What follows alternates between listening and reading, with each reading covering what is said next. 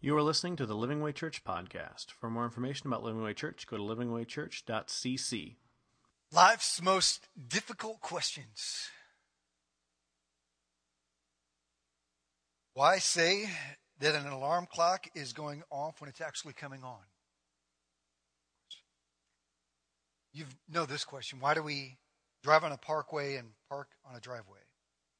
Why do we say I slept like a baby when a baby only sleeps like every 2 hours? And if you throw a cat out of a moving car, is it called kitty litter? Driving questions that keep us awake at night. And probably the biggest question that we ask ourselves is, God, if you're good and you're able to do good things and you're all powerful and you care about what is happening in this world, then why aren't you doing anything about it? That's probably one of the hardest questions that people have to face in their entire life. God, life doesn't seem fair. And we have been unpacking the minor prophets over the summer. And I'm enjoying, I thought I would enjoy it. Okay, I'm the primary teacher here, and I thought it would be good. But it's way better than I thought it would be. I'm thoroughly getting stretched and challenged as the minor prophets are encouraging us and challenging us to break out of our complacency, to make a difference, to reach out to those that are hurting, and to remember that God has a standard that He's called us to live up to, and that He is holding us accountable and those around us accountable to His Word. It's been challenging, and we've been looking at 12 guys, 12 prophets in the Old Testament that rarely anybody knows. They're the minor league guys. They're the guys that never got a sports drink named after them, and they never got a candy bar, and none of their faces on a cereal box, but they all, though they're minor in their name, have major messages. Today we're going to talk about Habakkuk, a prophet, one of the only prophets of the 12 that is actually having a conversation with God. He's not just declaring God's word, but he's actually complaining to God about the unfairness of this world. And while the other prophets have been challenging us to break out of our complacency, this one is all about focusing on the challenges of your own life and how, God, if you're there, am I hurting so much? Now, in the last couple of months, we've talked about these prophets who've been stretching us to make a difference. And before I dive into the message, I want to invite a friend up. Paul, you didn't know it was going to be now. You thought maybe it was going to be later, but it's going to be now. I'm going to invite Paul up. Paul is a missionary in Africa, and he'll take a second to talk about it. And many of you guys know him. He's a friend of Living Way, and we support in prayer and in resources and whatever we can do. Come on over here, man. And he's here in town for a little while, so today I want you to give him hugs and just love on him. And what's going on? Okay. Here, step up to here. Yeah. Wow. Okay, so, wow, this is really bright. Want me to hold that? Yeah. Here, I'm going to leave Ted holding the bag. Yeah. Okay, so Ted introduced me as a missionary. I'm not a missionary. Ted's not mistaken, though. Raquel came up as a missionary. She is a missionary, but she's not a missionary. In the sense that a lot of us think, missionaries are like music leaders, like they've got like this special like little connection with God, like they have a few extra wires that we don't have as normal people. And then pastors, like they're extra special. They win the lotto when everybody else boos them. I wish I could win the lotto. And it's I wish I had that geez, one. Why does God like them better? They get to stand up front and strum a guitar, or go overseas, or get a gift certificate at Starbucks. And Actually, I'm giving that away. Yeah. Oh, you are. Yeah. Well, that's not. See, and they're so good. We already decided we're going to give it away to the Reeds. They give away their lotto winnings. That's how special the special people are, right? So I just want. You want to be my friend? Let me just say that. Yeah. So Raquel, where are you? Come on down. I want to change some. I want to change the dynamic of that a little bit. So I was kind of doing that whole thing, like the Holy Spirit will tell you what to say when you get up there. Which means it's like a Pentecostal way of not preparing for what you're going to say. So it works out. It works out well sometimes, and other times it makes you into like a big idiot. Hopefully it works out well this time. So Acts 8, 1, right? Get this. It says, how many people have this memorized, right? Saul was right there congratulating the killers. All right, that's the whole verse. Saul was right there congratulating the killers. My name's Paul. My middle name is Paul. I'm named after Paul, who used to be Saul. And there's always a time in every believer's life where there's something else. There's something that somebody else defines them as. I used to be a used car salesman. Okay, I sold Porsche and Lotus. I talked to you guys about that last time.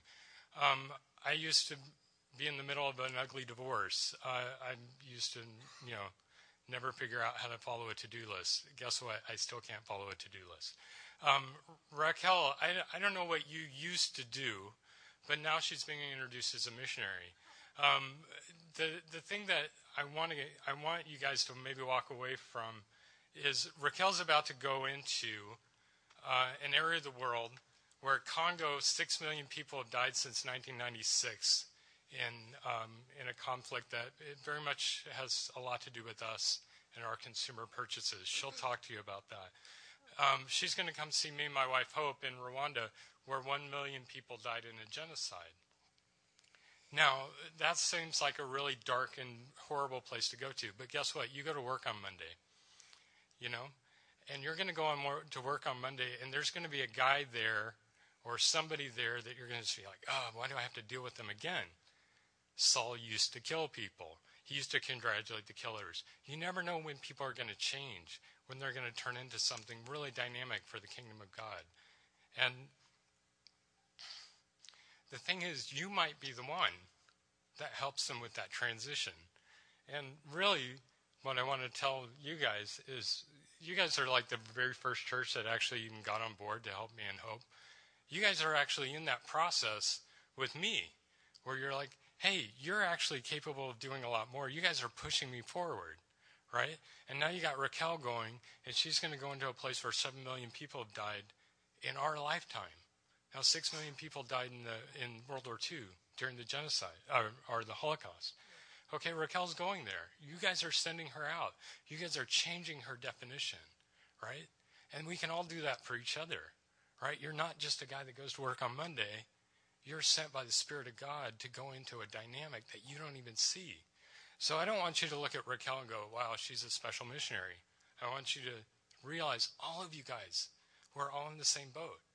We're all working towards the kingdom of God, and we're all emissaries for Christ. We're all representatives, right?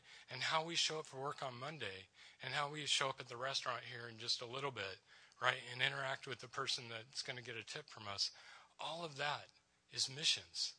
Every single bit of that is missions. So there's no such thing as a stand up in front and be a missionary, because we're all together on this. So I just want you guys to really get behind Raquel, right?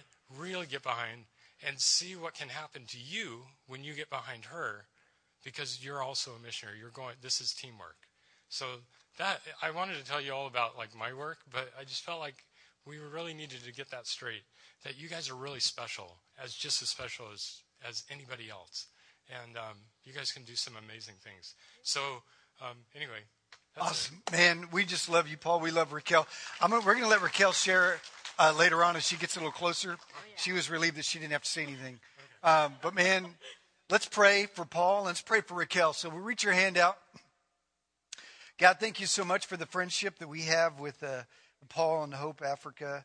And Lord, I just pray that you continue to build that relationship. And God, that we would together join arms and move forward to make a difference in the world. And God, we pray for Raquel. Lord, I pray that her finances would come in to send her, Lord, where you've put on her heart to go, Lord, that we're all going with her. Lord, those that give, Lord, those that sow a seed. And Lord, I believe one day, many of us that are giving, we're going to go ourselves. And Lord, thank you, God, that you're moving in her heart, moving our life. And God, continue to provide for Paul. God, we pray in Jesus' name. Amen. Amen. He's got brochures if you want to know more about what he does. And he's just an awesome person as well. I love you. And you guys know that we knew each other when we were like 15, 16. We were teenagers. And my very first mission trip, well, we were joking about this if you want to call it a mission trip. we were there together, and we knew each other. We're in the same youth group, and we weren't like close friends, but we knew each other.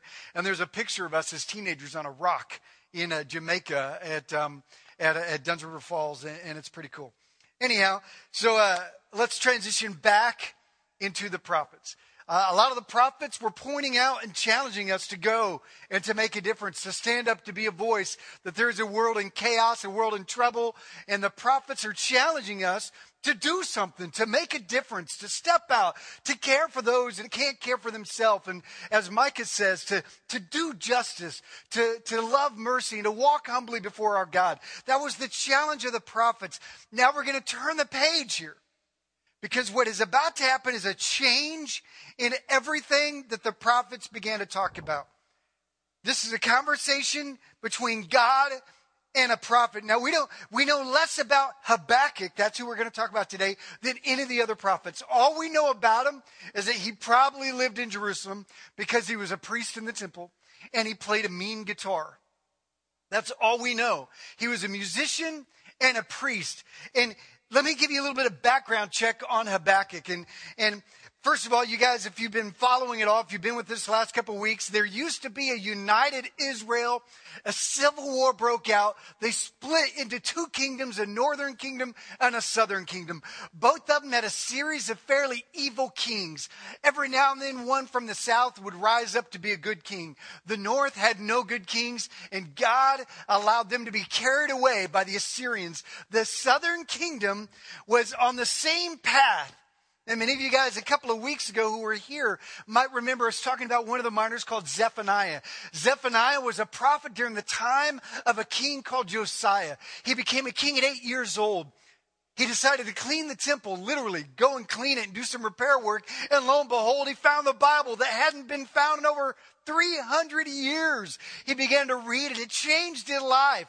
It transformed the way he saw the world. And he began to make amazing changes throughout the kingdom. Now, as you look on the chart, go ahead and look up here for a second. That's Josiah up there at the top. He made some amazing changes. And then he had 3 sons, and they were guys that basically turned the kingdom back in the opposite direction. Josiah marched out to battle, and he died at 39 years old on the battlefield. His son followed. His next son was a guy named Joahaz. And Joahaz, he basically reversed everything that Josiah did. He was a son of Josiah. He reigned for 3 months. Here's the deal. After 3 months, you see, here's how Josiah died. Judah is right in the middle of an area between a nation called, or a kingdom called Babylon, and an empire that was trying to struggle with its power to overcome Babylon called Egypt. And, well, you're reversed. So look at me. It's going to be Egypt and Babylon and Judah in the middle. And Egypt ran out to attack Babylon. Judah stood up and said, no, not as long as I'm here. That was Josiah. And Josiah was killed by one of the kings, by the Pharaoh of Egypt. The Pharaoh of Egypt then decided that he was going to go back and take out Judah, and he did, and he put in place one of Josiah's sons, and that son was Joahaz, and he served 3 months and then was taken as a prisoner to Egypt. The next son of Joahaz was put in place, who was named Joachim. Joachim pledged his allegiance to Egypt and gave them money. A few years later, he pledged his allegiance to Babylon and gave them money. A few years later, he pledged his allegiance to Egypt and gave them money. Babylon had had enough, so Babylon came in, wiped out his rule, and just before they got there, he died. They threw him over the city gates, and Babylon put in place a son. Actually, his son took over, which is Jeconiah. I know these are crazy names, all these J names. He served 3 months, and Babylon took him out and put in Josiah's 3rd son. So he had 3 sons of Josiah and 1 nephew of Josiah serving in a relatively short period. The last son of Josiah, his name is Zedekiah. He served 11 years, and he switched back to his allegiance to Egypt, and Babylon had had enough. At this point, Babylon was already in control of Judah, but they still allowed them to maintain their city. And this is where they're at. Habakkuk was the prophet during all of this. He was there during the time of Josiah. He was there during the time of all 4 kings including Josiah, there'd be 5. So Habakkuk begins to speak right in the middle of Joachim's reign, and this is kind of the background. This was a time of crazy, wicked, evil leaders. And Habakkuk was frustrated with the leadership of their country, was frustrated with the evilness of their people. He was frustrated with what he thought was God's quiet voice during a time of tremendous trouble. In fact, the word Habakkuk means this. You can write this down. His name means embrace or wrestle. In fact, I need somebody to come down here. Clint, can you come down here for a minute? You're pretty close. See, when you sit down close, you get used in service. He doesn't mind being embarrassed. No, I'm just kidding. Sort of. All right. This is what the name Habakkuk means. Some people think Habakkuk just means this. Love you. Here's what Habakkuk means. Imagine that this is a wrestling match. No, I'm just kidding. Because actually his name means to wrestle. To embrace means that I'm going to, if you've ever wrestled. Yeah, he's not resisting. I'm just pretending to. There you go. See, that's embrace means this. I won't let go. I won't let go. Don't throw me down, please. Because I ain't let go and I don't want us both on the ground. All right. That's what embrace means. It means struggle. It means to wrestle. It doesn't mean a hug. It means I'm hanging on tightly even though there's resistance. In fact, the same word is used in Hebrew to denote people who are wrestling together. The word means to embrace when there's resistance. All right. Thank you, Clint, for letting me use you and for not hurting me. Habakkuk means to embrace or to wrestle, and we find that we just might wrestle with the same questions and the answers that he had. There's no sitcom answers in Habakkuk. There, in a sitcom, you guys like sitcoms? I love them. I mean, you got 30 minutes, you got a few laughs, you got a little tension, and you got a resolve and a happy ending, and episode's over in 30 minutes and a happy ending.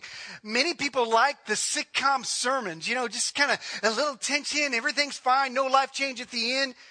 Yet you get just the opposite with Habakkuk. You get unresolved tension. You've got drama. You've got unanswered questions, just as in real life. Habakkuk forces us to ask these questions that he asks. It's broken up into 3 major sections. And the first section of Habakkuk is chapter 1. And I'm going to call it the wonder. Because he's wondering, God, where are you? Here's what it says in Habakkuk 1:1. He says, the prophecy that Habakkuk the prophet received. And then he goes straight into it. How long, Lord? The only prophet to push back and argue with God of the 12 minors. He says, how long, Lord, must I call for help, but you do not listen? Or cry out to you, violence. He's like, God, don't you see the violence? And he says, but you do not save. Why do you make me look at injustice? Why do you tolerate wrongdoing? Destruction and violence are before me. There is strife and conflict abounds.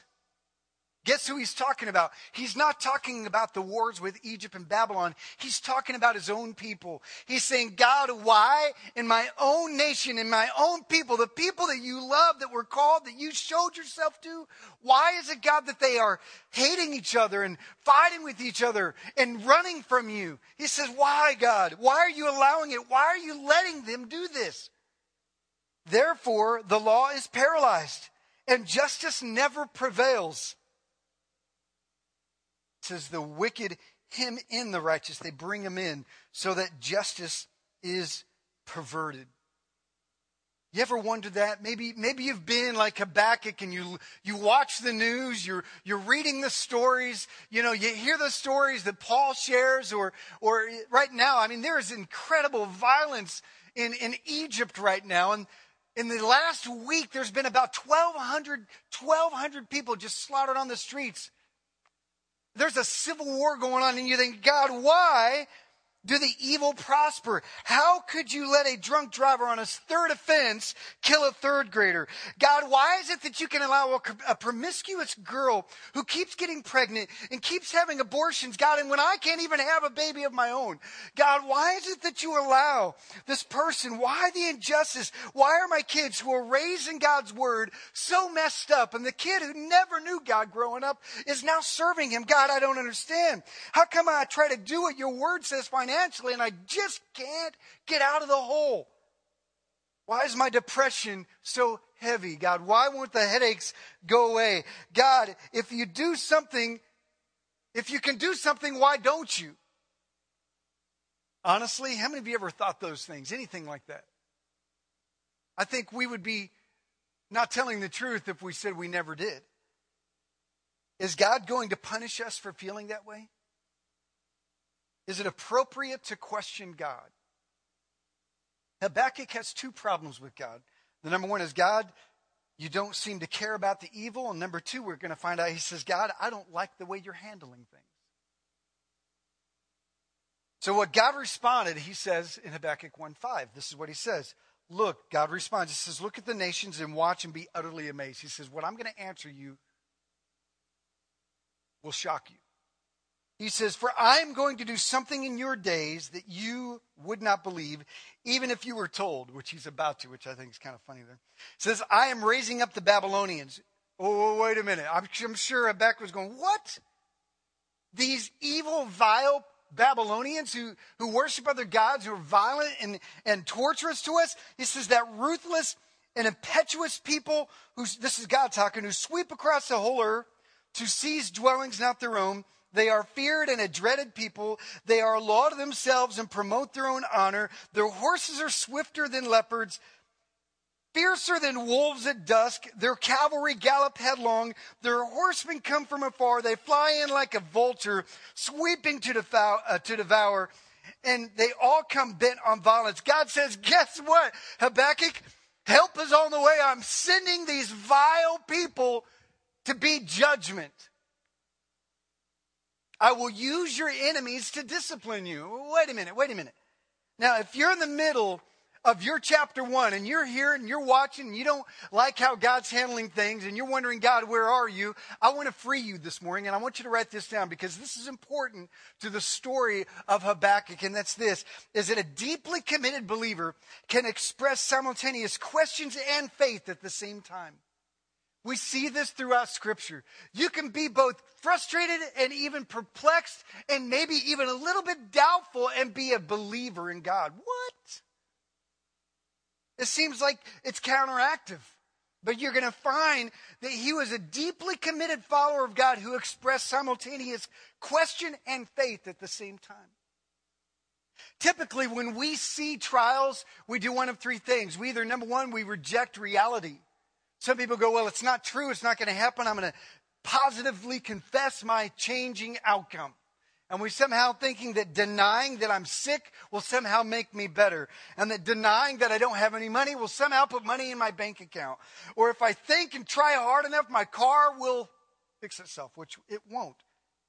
We try to make it by sure will. We reject the reality. Another thing that we do is we retreat. We reject reality and we retreat. That means some of us, we get a conflict, we get trials, and we get mad. God, if this is what living for you is about, God, if this is what you're like, I don't want anything to do with you at all. And then we reject and we run from God. And too many walk away in the middle of chapter 1. And then the third thing is we're going to find out what Habakkuk does is he gets rooted. He gets grafted into God, and he says, God, I'm going to trust you even though I don't understand you. In fact, the people with the most intimate walk with God, you're going to find are those that had the largest mountains to climb, the deepest valleys to fall, and the most difficult trials of their life are the very things that drew them to the most intimate places with God. Some of you, you're thinking, well, what is... I love God, but if this X, Y, or Z happened, I'm out. I'm finished. That's what I would call your crisis of belief. Some of you are in the middle of your CB right now. I have a question. What's your handle? breaker 1-9, breaker 1-9. What's your CB? What is it? What is your crisis of belief that says, when I get that call, when I get that response, when I get that message, when I hear those words from the doctor or my kids, or when I find out that this is happening, when I am when what I believe is not aligning with what I know God has for me, what are you going to do? That's the question of Habakkuk. When what you see isn't consistent with what you believe and you're not sure what to think about God. Now, I think it's important to ask questions, so I don't think God is angry with you asking the questions. In fact, a third of the Psalms are people crying out to God, God, what are you doing? Job and Lamentations are people crying out to God, saying, I don't understand. But watch how Habakkuk has simultaneous faith and questions. Habakkuk 1:12-14 says, O Lord, are you not from everlasting? My God, my Holy One. He says, God, you are awesome. You're pure. You're good. You will not die. It's a statement of faith. You are forever. Then he questions God again and he says, but, O Lord, you have appointed them to execute judgment. O Rock, declaration of faith, you have ordained them to punish us. Question, your eyes are too pure to look on evil. A declaration of faith, you're good, you're pure. Why then? Question, he says, you cannot tolerate wrong. Why then do you tolerate them, the treacherous? This is why are you silent while the wicked swallow up those more righteous than themselves. Now I want you to put yourself in his story for just a minute. You're saying, God, man, this world is so wicked. This nation, these people, my community, these people that are running from you, God, do something. And God says, all right, I'm going to raise up a nation that's more wicked than them to teach you guys a lesson. Whoa, God, what? How would you respond? Some of you might go, if that is what God is like, I'm gone.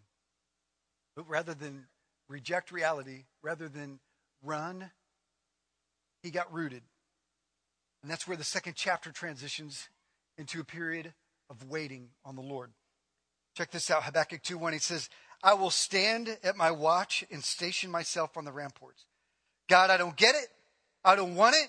I don't understand it, but I'm going to be where I'm supposed to be, and I will stand, and I will watch, and I will not be moved. He says, I will position myself where I'm supposed to be.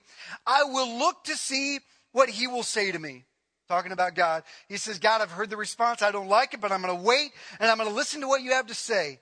And what answer I am to give to this complaint. He says, God, I've had my say. You know how I feel. Now I'm going to be quiet. I'm going to let you talk. And he says, I'm going to listen. Then the Lord said, write down this revelation.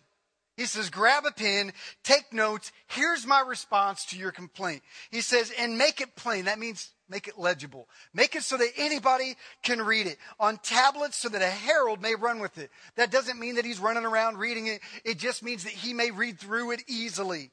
It just means that he can easily read what is about to be said. Don't let what I'm going to say confuse you. And don't let what you write down confuse anyone else. He says, record it so that years from now, people will see that I keep my word and that I'm good and that I'm just. And then I do exactly as I say. Then look what he did. Verse 3 says, for the revelation, what I'm about to say awaits for an appointed time. He says, just like a pregnant woman. He says, you don't know when that day's going to be unless you have, inducing date setting, which we had, which was pretty cool.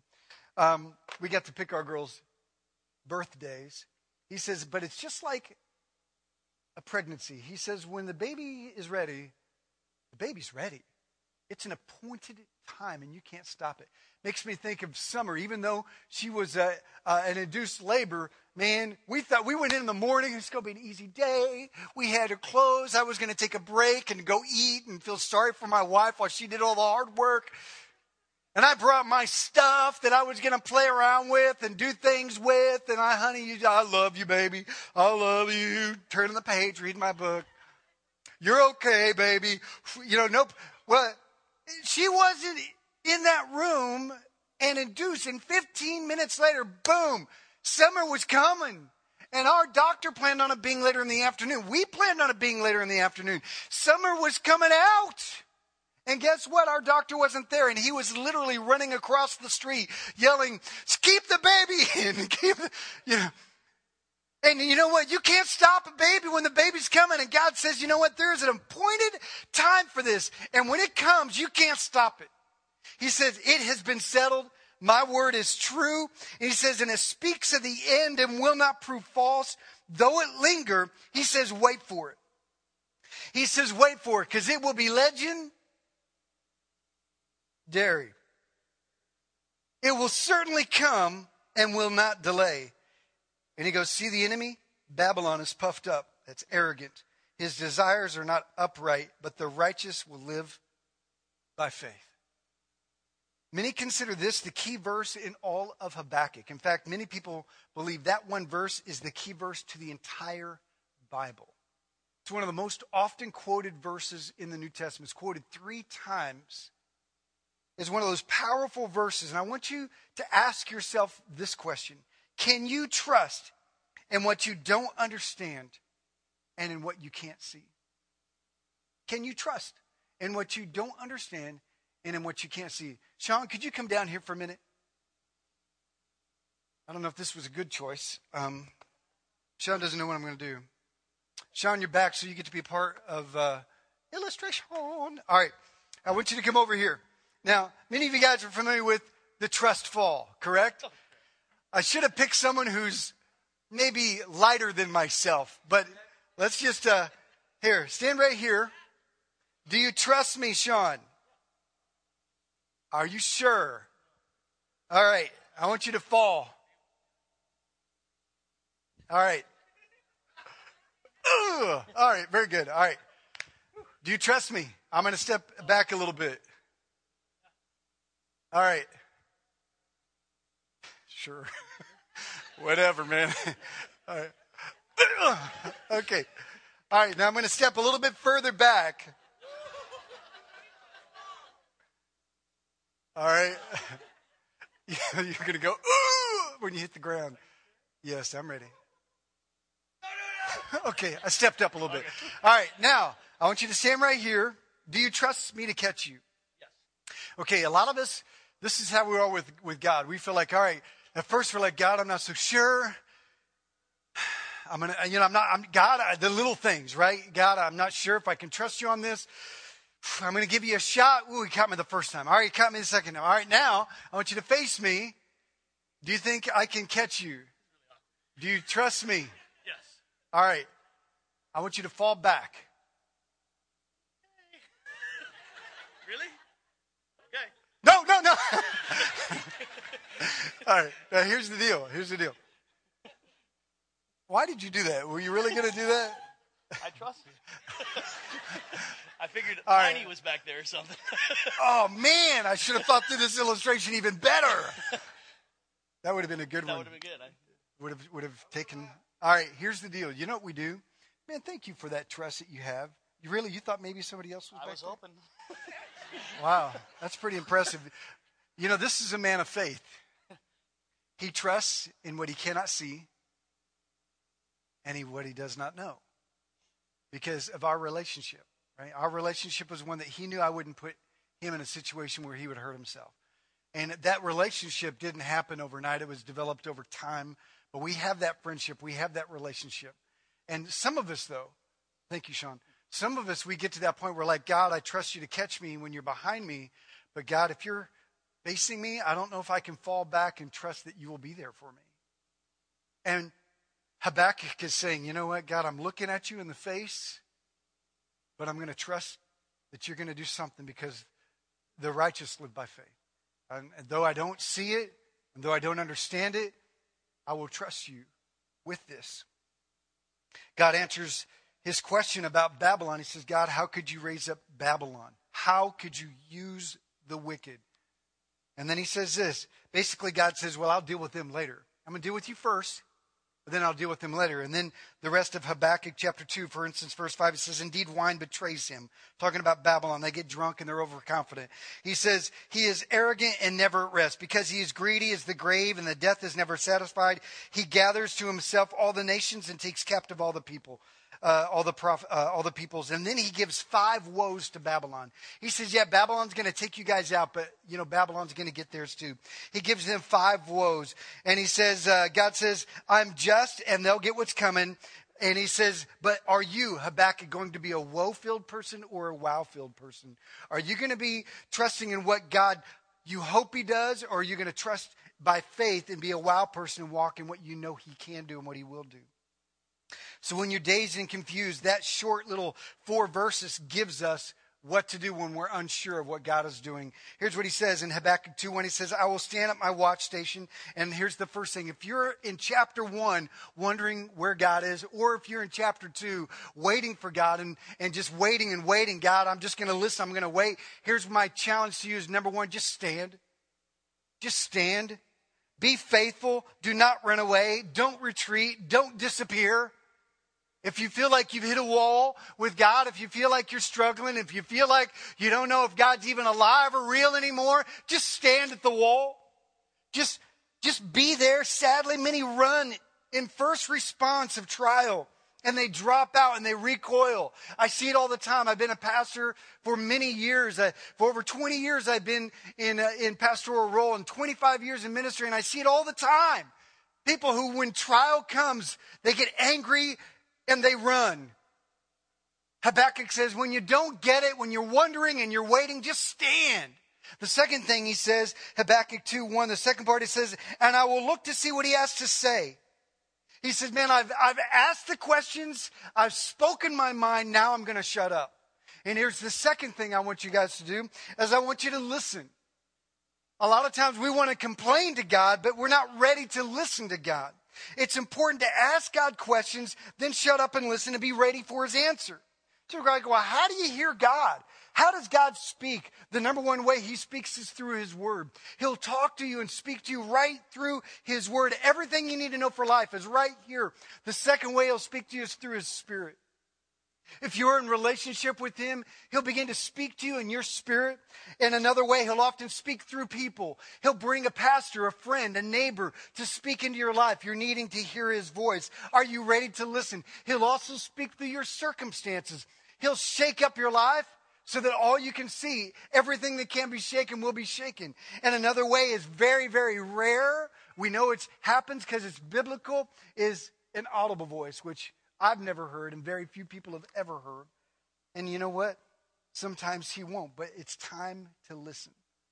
And then the third thing, he says this in Habakkuk 2. He says, Lord, write this down and make it plain, the Lord says. Then read it back again. Here's the third thing you need to do like Habakkuk, is you need to declare it. You need to declare what God is saying.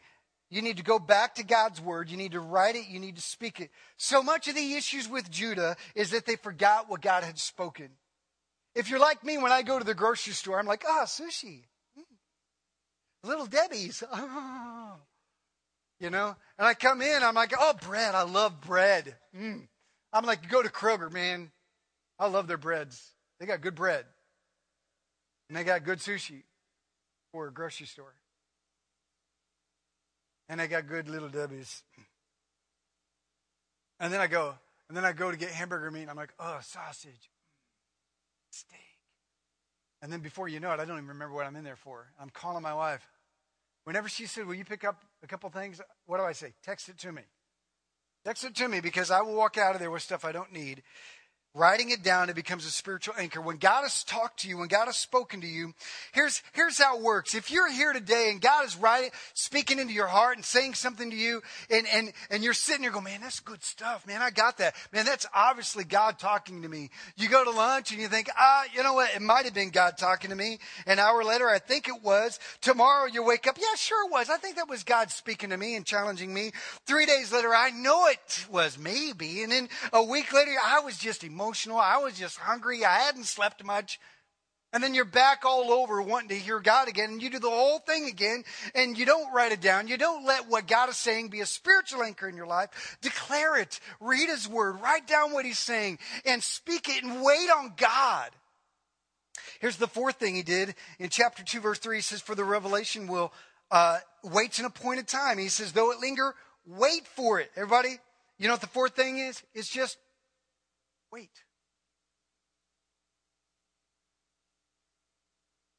and then wait some more. And then wait some more. This is the challenge. If you're in chapter 1 or in chapter 2, wait. Wait for God. You know, I don't know about you. I like movement. I'm just a little ADD. I like instant. We all like instant. We like instant response. We like instant coffee. We like instant drive-through. We don't like to wait. But God's delays are not always God's denials. Some of you are in chapter 2 waiting and waiting and waiting. Some of you think that means no movement. But think about this. What does a waiter do? They serve. So I got a challenge for you. If you're in chapter 2, serve. Wait on God. Serve God. Serve His people. And wait on Him. But what happens next is even a little bit more crazier. Habakkuk 2:20. What do you do when you're walking by faith and you still don't see God? This is what he says. Habakkuk 2:20 says, "But the Lord is in His holy temple. Let all the earth be silent before Him." He says, God, I don't understand, but Lord, you are God. God, I don't understand, but you are holy. God, I don't get it, but you are in control. You know, when my mother died a few years ago, God, you are in control. When my brother died a couple of years after that, God, you are in control. When I was diagnosed with cancer 4 years ago, God, you are in control. When I got the news about a month ago that my dad has cancer, this week my dad almost died. We had 4 days. We weren't even sure if he was going to make it through the week. God, you are in control. Many of you guys don't know this, but Nicole's mom is going through chemotherapy. She was diagnosed with cancer, had the tumors removed a couple of weeks ago. God, you are in control. God, when I don't see what I know you can do, God, when I'm walking by faith and I still don't see you, but the Lord is still in His temple. The Lord is still on the throne. I love this faith, the simultaneous faith and question that Habakkuk has. Many scholars believe that Habakkuk actually ends with chapter 2. And it's not a bad ending. Look what he says. But the Lord is in His holy temple. Let the earth be silent before Him. That means hush. He says, man, when you understand who God is, you got nothing left to say. So it says you're wondering, you're waiting. But if you get rooted, you're going to have what Habakkuk gives us in chapter 3. And this is the last chapter. It's only a 3-chapter book. And this is what he says. The rest of Habakkuk is a prayer, is a praise and worship song. It's a song of praise because he knows who God is. In the middle of his doubt, in the middle of his fear, in the middle of his anxiety, in the middle of his questions, in the middle of his problems with God, this is what he declares. Habakkuk 3:1, he says, a prayer of Habakkuk the prophet. He turns from talking to God in questions to declaring God in faith. He says, on Shigionoth. Now that, nobody knows what that is. Some translations don't even put that word in there. It's a mystery word. It is believed to be a type of musical style. So basically he's saying, I want you to get shiggy with this song here. He says, play it emotionally. Get shiggy with it. He says, verse 2, he says, Lord, I've heard your fame. I stand in awe of your deeds, O Lord. He says, I've heard of your miracles. He says, renew them in our day. In our time, make them known. He says, I've never seen it before. God, I've never seen the Red Sea part. God, I never saw anybody dead come back to life. God, I never saw water come out of rocks or manna come out of heaven. God, I never seen the great miracles that you did for our forefathers. God, all we know is that we're hurting and that you're real. God, we need a miracle. So it says, in wrath, remember mercy. Renew them in our day. He says, God, I don't know if you're there. I know you're alive. I know you're real. I know you're great. And God, I've never seen your miracles, but God, we sure could use one right now. The word renew is the word kaya. They karate. Kaya. You know, when I was a dad of younger children, my kids were younger, we would wrestle out often like, kaya. You know, we'd do karate, right? And they would always win, quotation fingers. They would throw me down, kaya, you know, and I'd flip them over. And they're like, and then once we got on the ground, and you've had enough because you're old, you know it. You're like, they're like, do it again, Daddy, right? They grab you again. They're pulling at your leg. My daughter Noelle, she's not here. I'm going to tell you. She's 14. She still grabs my legs and I have to drag her around the house. I'm like, go to bed. Ugh. And the only way to release her is the tickle buttons, And then we wrestle. But she wants to, do it again, Daddy. This is the idea. As he says, God, you've done so many great things. Do it again, Daddy. Do it again, Dad. Do it again. When God shows up, it overwhelms the earth. He goes on to say and sing about how great God is. He sings about his miracles. He sings about his splendor. He even calls God a mighty warrior riding on a horse with his bow pulled back. Let me tell you something. When God shows up, he's not a wimp. He's a mighty warrior. And when he shows up, the whole earth trembles and it overwhelms those who are alive. And one of the wonders of Habakkuk is how Jesus shows up right in the middle of it. And all of his pain and all of his sorrow and all of his questions and all of his frustrations, he sees Jesus. As he's singing in Habakkuk 3:13, he says this. He says, you, O God, he says, you came out to deliver your people. The word here is coming out. We're talking about Jesus who came out, who came down to earth. He says to save your anointed one. Jesus, the Bible tells us, came. He is the anointed one, the Messiah, God with us. He came down to earth to rescue us. And that God rescued Jesus from the grave and he rose again from the grave. He says to save your anointed one, you crushed the leader. That means you've crushed his head. The land of wickedness. Satan was crushed on the cross. He says you stripped him. You cut him open from head to foot. And then he says, Selah. That's a musical term where you do an instrumental, which basically means think about that for a minute. And he says, with his own spear, you pierced his head. Think about this. The cross was Satan's weapon against Jesus. What Satan thought would take out the Messiah, Satan's own weapon, the cross, was the very weapon that Satan's head was crushed with. In Habakkuk, Jesus is the anointed one who comes to rescue, whose very death and resurrection gives us life in the hands and the eyes of an almighty God, the holy God of our salvation. Habakkuk ends with possibly one of the greatest declarations in the entire Bible. Habakkuk 3:16, it says, and again, he's singing this. He says, I heard what you told me just now, and my heart pounded. He says, my lips quivered at the sound. Decay crept into my bones and my legs trembled. He says, I realized that what you just said was going to happen because you are a God of your word. You are true to what you say. And I know that when it happens, it's not going to be pleasant and it scares me, God. He's saying, God, I am scared. He says, it is making my heart heavy. I'm pounding. My legs are trembling, God. But he says this. He says, yet I will wait patiently for the day of calamity to come on the nation invading us. He's not in denial. He's not doing positive confession here. He looked at his trial in the face and he says, God, I may die. My friends may die. My family may die. And I accept it and know that you are good and that you are up to something. Verse 17, it says, though the fig tree does not bud and there are no grapes on the vines, though the olive crop fails and the fields produce no food, though there is no sheep in the pen and no cattle in the stalls, he says, if my whole life falls apart, if nothing goes right, if I lose my job, if I go hungry, if I get sick, if my future seems bleak, if nothing goes right for me, when I have no reason whatsoever to be happy physically or visibly, he says, yet I will rejoice. That word rejoice is triumph. Yet I will triumph in the Lord. I will be joyful in God my Savior. The word God my Savior is the word Yeshua, which is the name of Jesus. He says, I will triumph.